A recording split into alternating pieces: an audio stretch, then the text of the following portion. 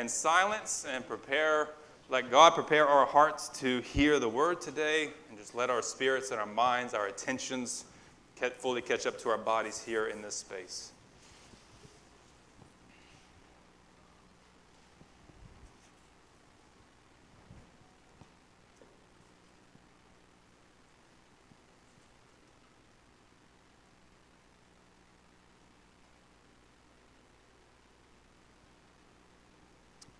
Our Father in heaven, we trust that you are here, that you are at work through the life, death, and resurrection of Jesus, through his Spirit that is now fully available in our hearts and in our bodies. I pray that you guide our conversations, our time today. We trust you. In Jesus' name I pray. Amen. So we're reading from the Gospel of Mark. I'm just going to jump right in and read from verses 9 through 15. Which comes right after 1 through 8, which we did last week. So let's read this out together. If you have a hard copy, read it with me. If not, it'll be on the screen. Verse 9. In those days, Jesus came from Nazareth of Galilee and was baptized by John in the Jordan. And just as he was coming up out of the water, he saw the heavens torn apart and the Spirit descending like a dove on him. And a voice came from heaven, "You are my Son, the beloved. With you I am well pleased." And the Spirit immediately drove him out into the wilderness. He was in the wilderness 40 days, tempted by Satan, and he was with the wild beasts, and the angels waited on him.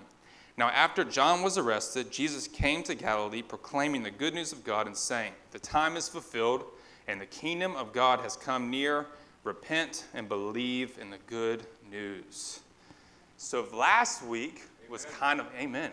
That should be just the message. We could be done now with the throwing down of that. So last week was almost like the hook of an introduction. It's like scriptural allusions out the wazoo. It's like major preparation. God is about to move. The long-awaited time of the kingdom is coming, and like can feel the momentum mounting. They're out in the wilderness. Lots of imagery that God is about to do something huge. And now here is almost like the main idea. It's like if you are used to writing your little like 5-paragraph essays that your English teacher taught you, you got your introduction hook, and then you have your like thesis sentence. And then the rest of the essay is supposed to reflect that main idea.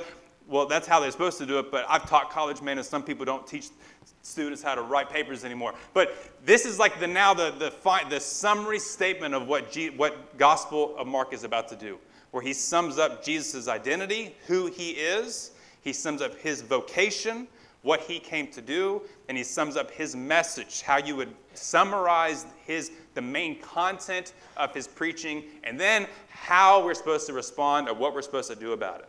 Those things are summed up here, and we can then read the rest of the gospel through this lens. And what's convenient about the Gospel of Mark is he gets right to it. The other Gospels will spend lots of periods doing all three of those things, and Gospel of Mark, he just sprints the whole way. He's like, here's what's happening. Jesus is this person. He's going to go out to the wilderness and fight Satan. Then he's going to preach the kingdom. You're going to repent and believe. Bada bing, bada boom. Moving on to the next story. And so this kind of section sums up that deal. Who is Jesus?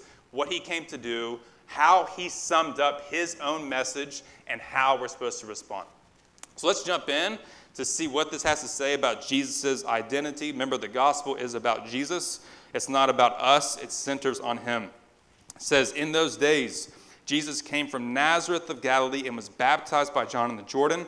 And just as he was coming up out of the water, he saw heavens torn apart, and the Spirit is descending like a dove on him, and a voice came to him from heaven, "You are my Son, the beloved.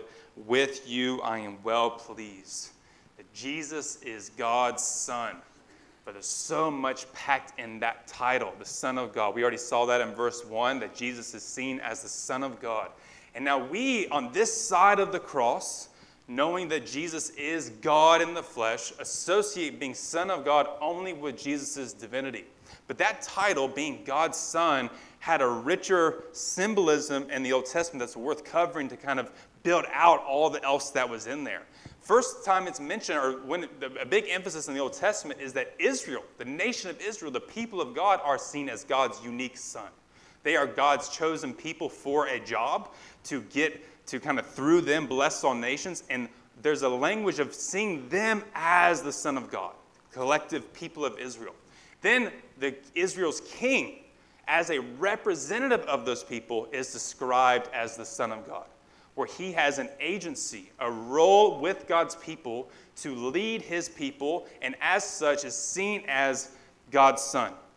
And then that title, Son of God, is used to say not only the King of Israel, but the eventual mega King of Israel, the Messiah, God's appointed agent who would help heal Israel and do for Israel what Israel could not do for themselves. And finally, through this Messiah, rescue the world. That figure was starting to see as God's Son.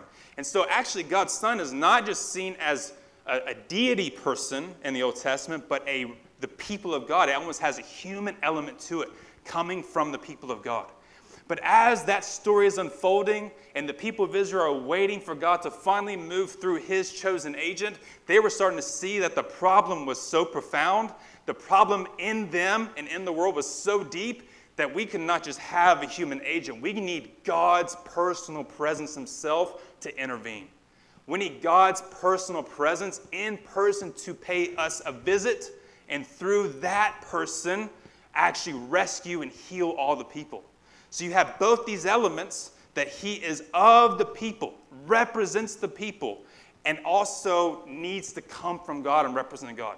The people of Israel had no idea how that tension was going to emerge, but we start to see it in this passage, where it's crucial that Jesus is from Nazareth. I should have put that in bold too. That he is an actual human being. When it says Jesus from Nazareth, it wants to emphasize that this isn't Jesus floating in the sky, invisible Jesus that's like superhero, not really human. It's like Jesus born out of that village Nazareth, which is like, what's coming out of Nazareth, other people say. He comes from this village where he grew up. People knew his name there. People remember like 20-year-old Jesus and 15-year-old Jesus and 3-year-old Jesus. Like, yeah, we remember him from Nazareth. It's that person that then becomes the one that God says, you are my unique and only Son, who bears my full character, who indeed is me, is God in the flesh, and my spirit is fully in you. And we see beginnings of that Trinitarian mystery, where God the Father speaks a word to his Son, and he gives him his Spirit. That mystery that we can hardly communicate with words. I almost didn't want to go into ministry, because I remember thinking, man, I just can never explain the Trinity. And the pastor was like, yeah, me neither. I'm like, well, good. I'm glad we're on the same page then. And so we see here this tension that Jesus is both fully human, representing human beings, representing the people of Israel. He's God's Son, as the people of Israel are God's Son, but fully divine, where he's God's unique, beloved Son. And that tension is required for what Jesus is about to do next. Because that final quote there, you are my Son, the beloved, with you I'm well pleased, is a quote from Isaiah 42, when God says to the people of Israel, you are my servant, I am well pleased in you, I delight in you. And if you keep reading in that Isaiah passage, you see that being God's beloved Son, his beloved servant, leads to a vocation that is one of suffering and death, where he will suffer because of the sins and the weaknesses of the people in order to save those people, and he will be God's divine agent. And so that quote kind of brings into this next section of Jesus' vocation. He's not just God's unique and only Son that is a representative of the people in order to kind of just hang out, but he has an important job to do of being sent out to suffer because of what the people have done and to overtake sin. Let's go on to the next part in the vocation. Actually, real quick, why don't you go right back? I got something to say real quick about the little aside here, that Jesus was baptized. This is not baptized for salvation. Jesus is not a sinner in need of salvation. This is baptism as a representative of human beings to join in this corporate renewal through which Jesus was about to, or through which God was about to rescue all the people of Israel. But I just want to notice that this baptism is a predecessor to our baptism as Christian people. And there's, for whatever reason, there's been 2,000 years of baggage around baptism, and lots of Christians have, and Christian groups and denominations have done baptism differently. Many choose to not do it at all. I knew lots of Christians that have been Christians for a long time that have chosen not to be baptized. But I just want to stop to pause to say, Jesus himself was baptized. He then commands people in Matthew 28 to be baptized. And baptism is very rarely the main subject in the New Testament, because when it is mentioned, it is merely presumed that if you are a Christian, you've been baptized. And so it's worth, since it's in here, to name, if you are a person who follows Jesus or want to, and you haven't been thoroughly dunked as a symbolic representation of dying and rising with Jesus, this is just an occasion for the Spirit to work in your heart to convict you to do that. I think you should do that. I think Jesus did it, and he asked us to do it. And whatever Jesus does, we should frankly do. If like Jesus is a carpenter, right? I'm like, I don't know how to work with wood, but if he did it, maybe I should figure out how to work with wood, because he did it. Why wouldn't I go do that? So, yeah, I just want to make that an aside. I mentioned to say that to reflect on if Jesus did it, why wouldn't we? All right, let's move on to Jesus' vocation, what he came to do. As soon as my brother comes up out of the water and the Spirit descends on him, before he's even dried off, he's being sent out to the wilderness. And the Spirit immediately drove him out into the wilderness. He was in the wilderness 40 days, tempted by Satan, and he was with the wild beasts, and the angels waited on him. And now after John was arrested, Jesus came to Galilee proclaiming the good news of God and saying, the time is fulfilled and the kingdom of God has come near. Some versions say the kingdom of God is here, or the kingdom of God is at hand. And so his vocation, what Jesus came to do, was to confront, face, and defeat Satan. Defines that Satan is the true and ultimate enemy of God. Satan, this mysterious sub-personal force. He's like beneath a person, but yet the concentration of evil energies whose aim is death, who wants to destroy creation. Satan means the accuser. He's like the director of public prosecutions, the one who shames and accuses and points out all the wrongs and drives us against our Creator towards rebellion. Satan's aim then is death. That's his goal. That's what he is for. He's an agent that steals, kills, and destroys. He wants to harm and tear down all creation. He wants to undo what God set out to do in creation, to have a flourishing material world that had faithful human agents that would bring God's goodness to the rest of the world. So Satan is the opponent to that. He's not equal to God. He's not like good and evil against each other. He is a concentration of energy, of evil, that is antagonistic to what God's after. And the means by which he accomplishes his goal of death is sin. Sin calling us to rebel against our calling as God's people, as image bearers meant to reflect God's glory to the creation and gather up creation's praises back to God. And so sin, Satan, and death have worked together since the fall to undo what God is after. And sin, Satan, and death are ruling. How many times do we say God's in control? We like to say that sentence. I don't think it's the best sentence to communicate what's actually happening. I'd rather say God is in charge. Because I can be in charge of my kids, right? But grant them permission and freedom that allows for them to get injured or hurt or use my stuff. My kids are regularly coming up and finding my things and be like, can I use this? Can I have this? I'm like, well, you can use it. Well, can I possess it in my room now? I'm like, well, you can take it to your room now. And Jada's always like, can I have it in my room forever? I want it here forever. And Graham's always like, whew, man, Jada, you're always making lifelong commitments here. He actually said that the other day. But I'm in charge of my house, and in that charge, there is freedom and room to go against what I actually really wish would happen. And that's how creation works, where God is in charge, but while being in charge, he's granted room for spheres of his good creation to not do what he wants it to do. And that sphere has overtaken human beings as a whole, to where the antagonist against God, Satan, gets his way. And that is spread throughout our bodies and against creation. And Jesus identifies the primary enemy is Satan, and he's going to take him out. And see, he goes out to the wilderness where, first Satan confronts God's first people, Adam and Eve, in a garden, where you would think, man, the battle's pretty easy in the garden. It should be easy for human beings. They had everything they need in the garden, and they still lost. He goes to the wilderness where it's quite a battle. There's not as much resources out there in the wilderness. But the wilderness, remember, is where the people of God went before the promised land, and they had just gotten the law. They had just gotten a fresh covenantal relationship with God. They had just gotten rescued from slavery, and they went out there, and what did they do? They failed for 40 years. And God said, you're going to stay out here for 40 years, and this whole generation is going to die before we're going to enter the promised land because you all lost to Satan. You rebelled against me. And so he makes them stay out there.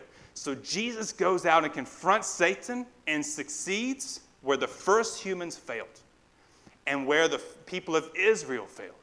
He succeeds where all other human representatives have failed to do their job and defeats him. And as he defeats the one who's against all good creation, the very beginning of that restoration project where creation is meant to dwell in harmony starts to happen. He's with the wild beasts out there. And they aren't threatening him because the beginning of the restoration project is underway. He had indeed defeated Satan. And the rest of the Gospel of Mark is an unfolding of that victory. So Jesus, as God's divine agent, confronts and defeats Satan in the way that only God could, through suffering and death. And this defeat now, where Satan must have been tempting him to go against being the king the way that God wanted to be the king through the cross. We see from Matthew and Luke that temptation was to do God's kingdom in the way that Satan wanted and not in the way that God wanted. Jesus wins that battle and carries that victory through to the cross. And so now because of that, he's able to announce. This is the nature of Jesus' message. It is not persuasive. He doesn't argue. I love it. It's freeing. He just declares what reality is. This is how we can then preach. It's not, I need to argue with you. Here's my 10 points of reason how I can persuade you to the truth. It's just declarative. I'm going to suffer with Jesus, and I'm just going to announce what is, in fact, the case. God's kingdom is now here. And that is the gospel summary, which is so much bigger than, the gospel's now been mentioned. Good news or gospel, same word, has been mentioned now like 3 times in 15 verses. How many times is it said that the gospel is the way for us to obtain personal salvation and find a way to get to heaven? 0 times. It hasn't said that yet. That is true, but it's a partial truth. And from what I've experienced in life, sometimes partial truths cause more damage than a full-blown lie. And when we submit ourselves to just the partial truth, that the only thing God's after is forgiving our sins and getting to heaven, that gives us no vision for engaging in this world where sin and Satan and death are still present, but where their power has been broken. And when we don't have a richer, more robust story that announces that, we will find us a story that is much more tribalistic and much more rooted in finding other enemies other than Satan, where evil is not this complex thing that actually is inside our own hearts that we need healing from, but evil is those people out there that are making the world a worse place. We will have no vision for it unless we live in a much broader announcement that in Jesus' life, death, and resurrection, through his personal presence, the long-awaited reign of God is now here, where Jesus' body becomes the first little area of physical creation where now what God wants to happen happens. Where heaven has been opened. That doesn't mean there's some hole in the sky out there.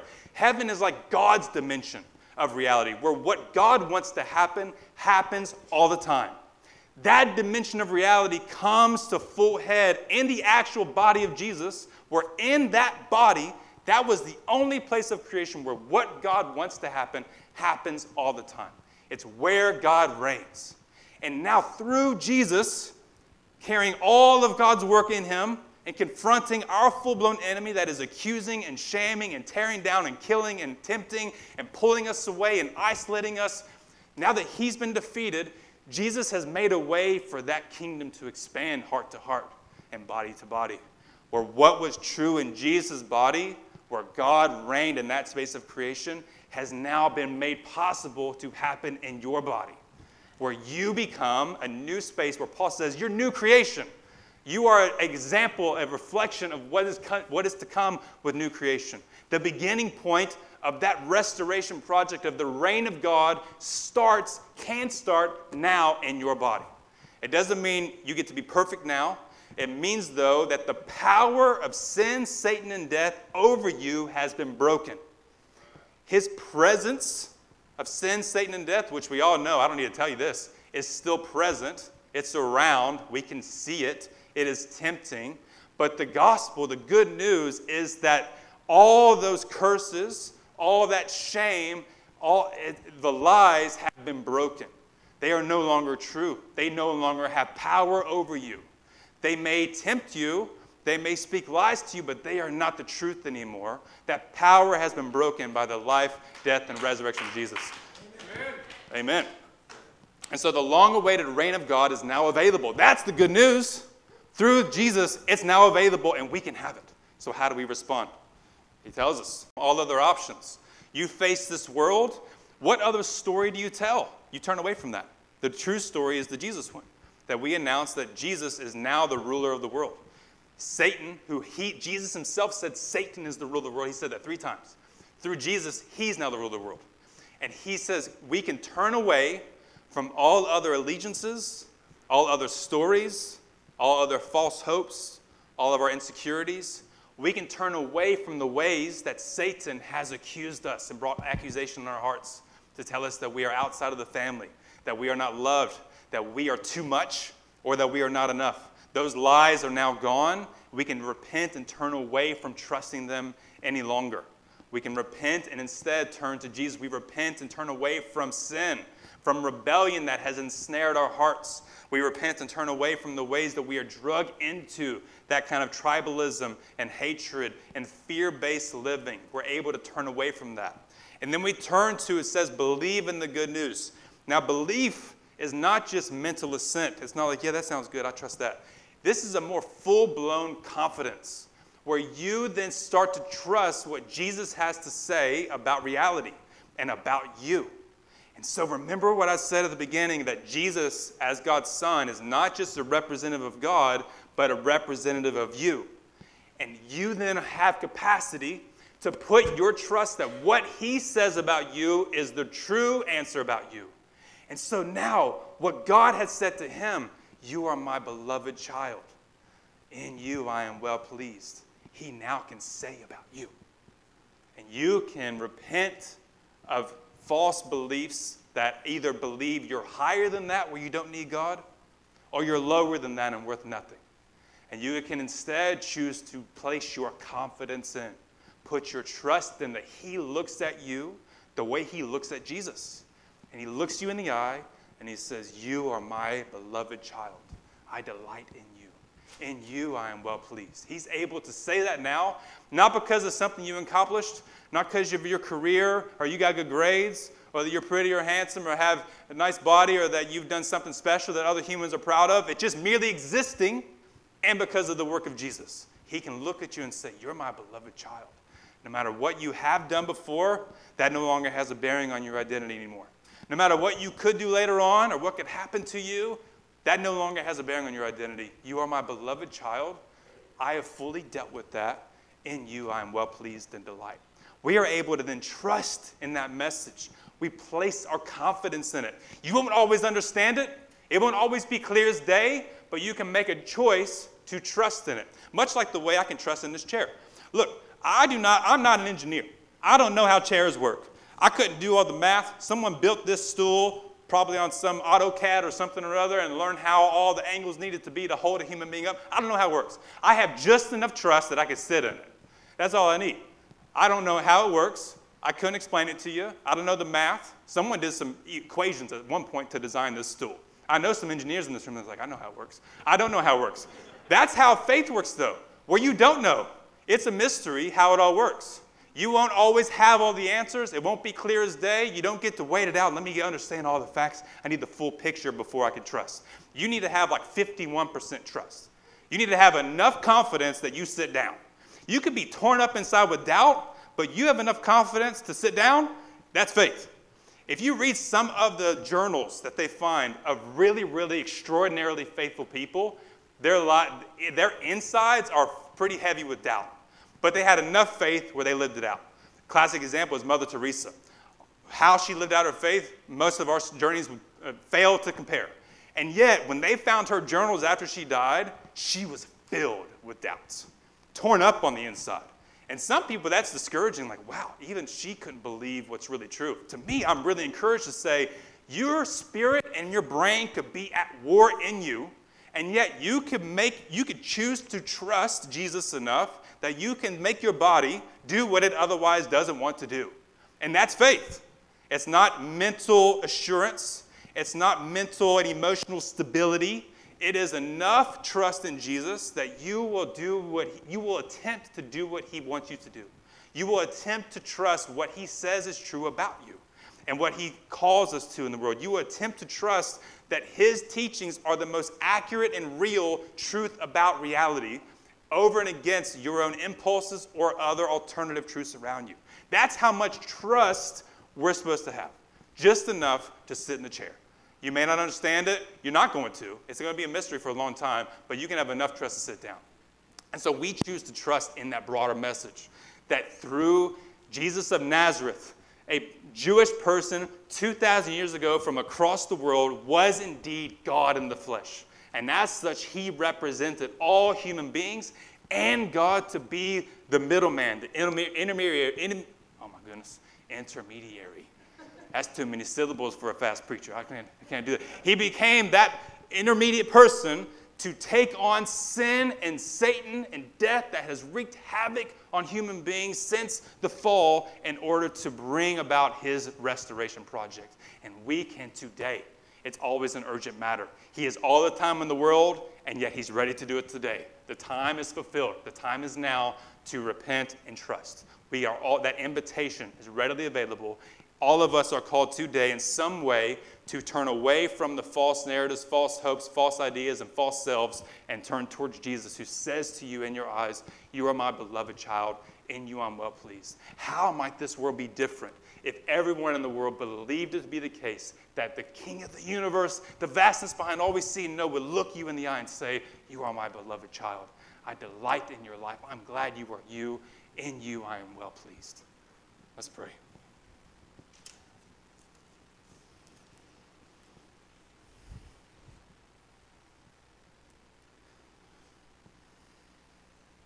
Our Father in heaven,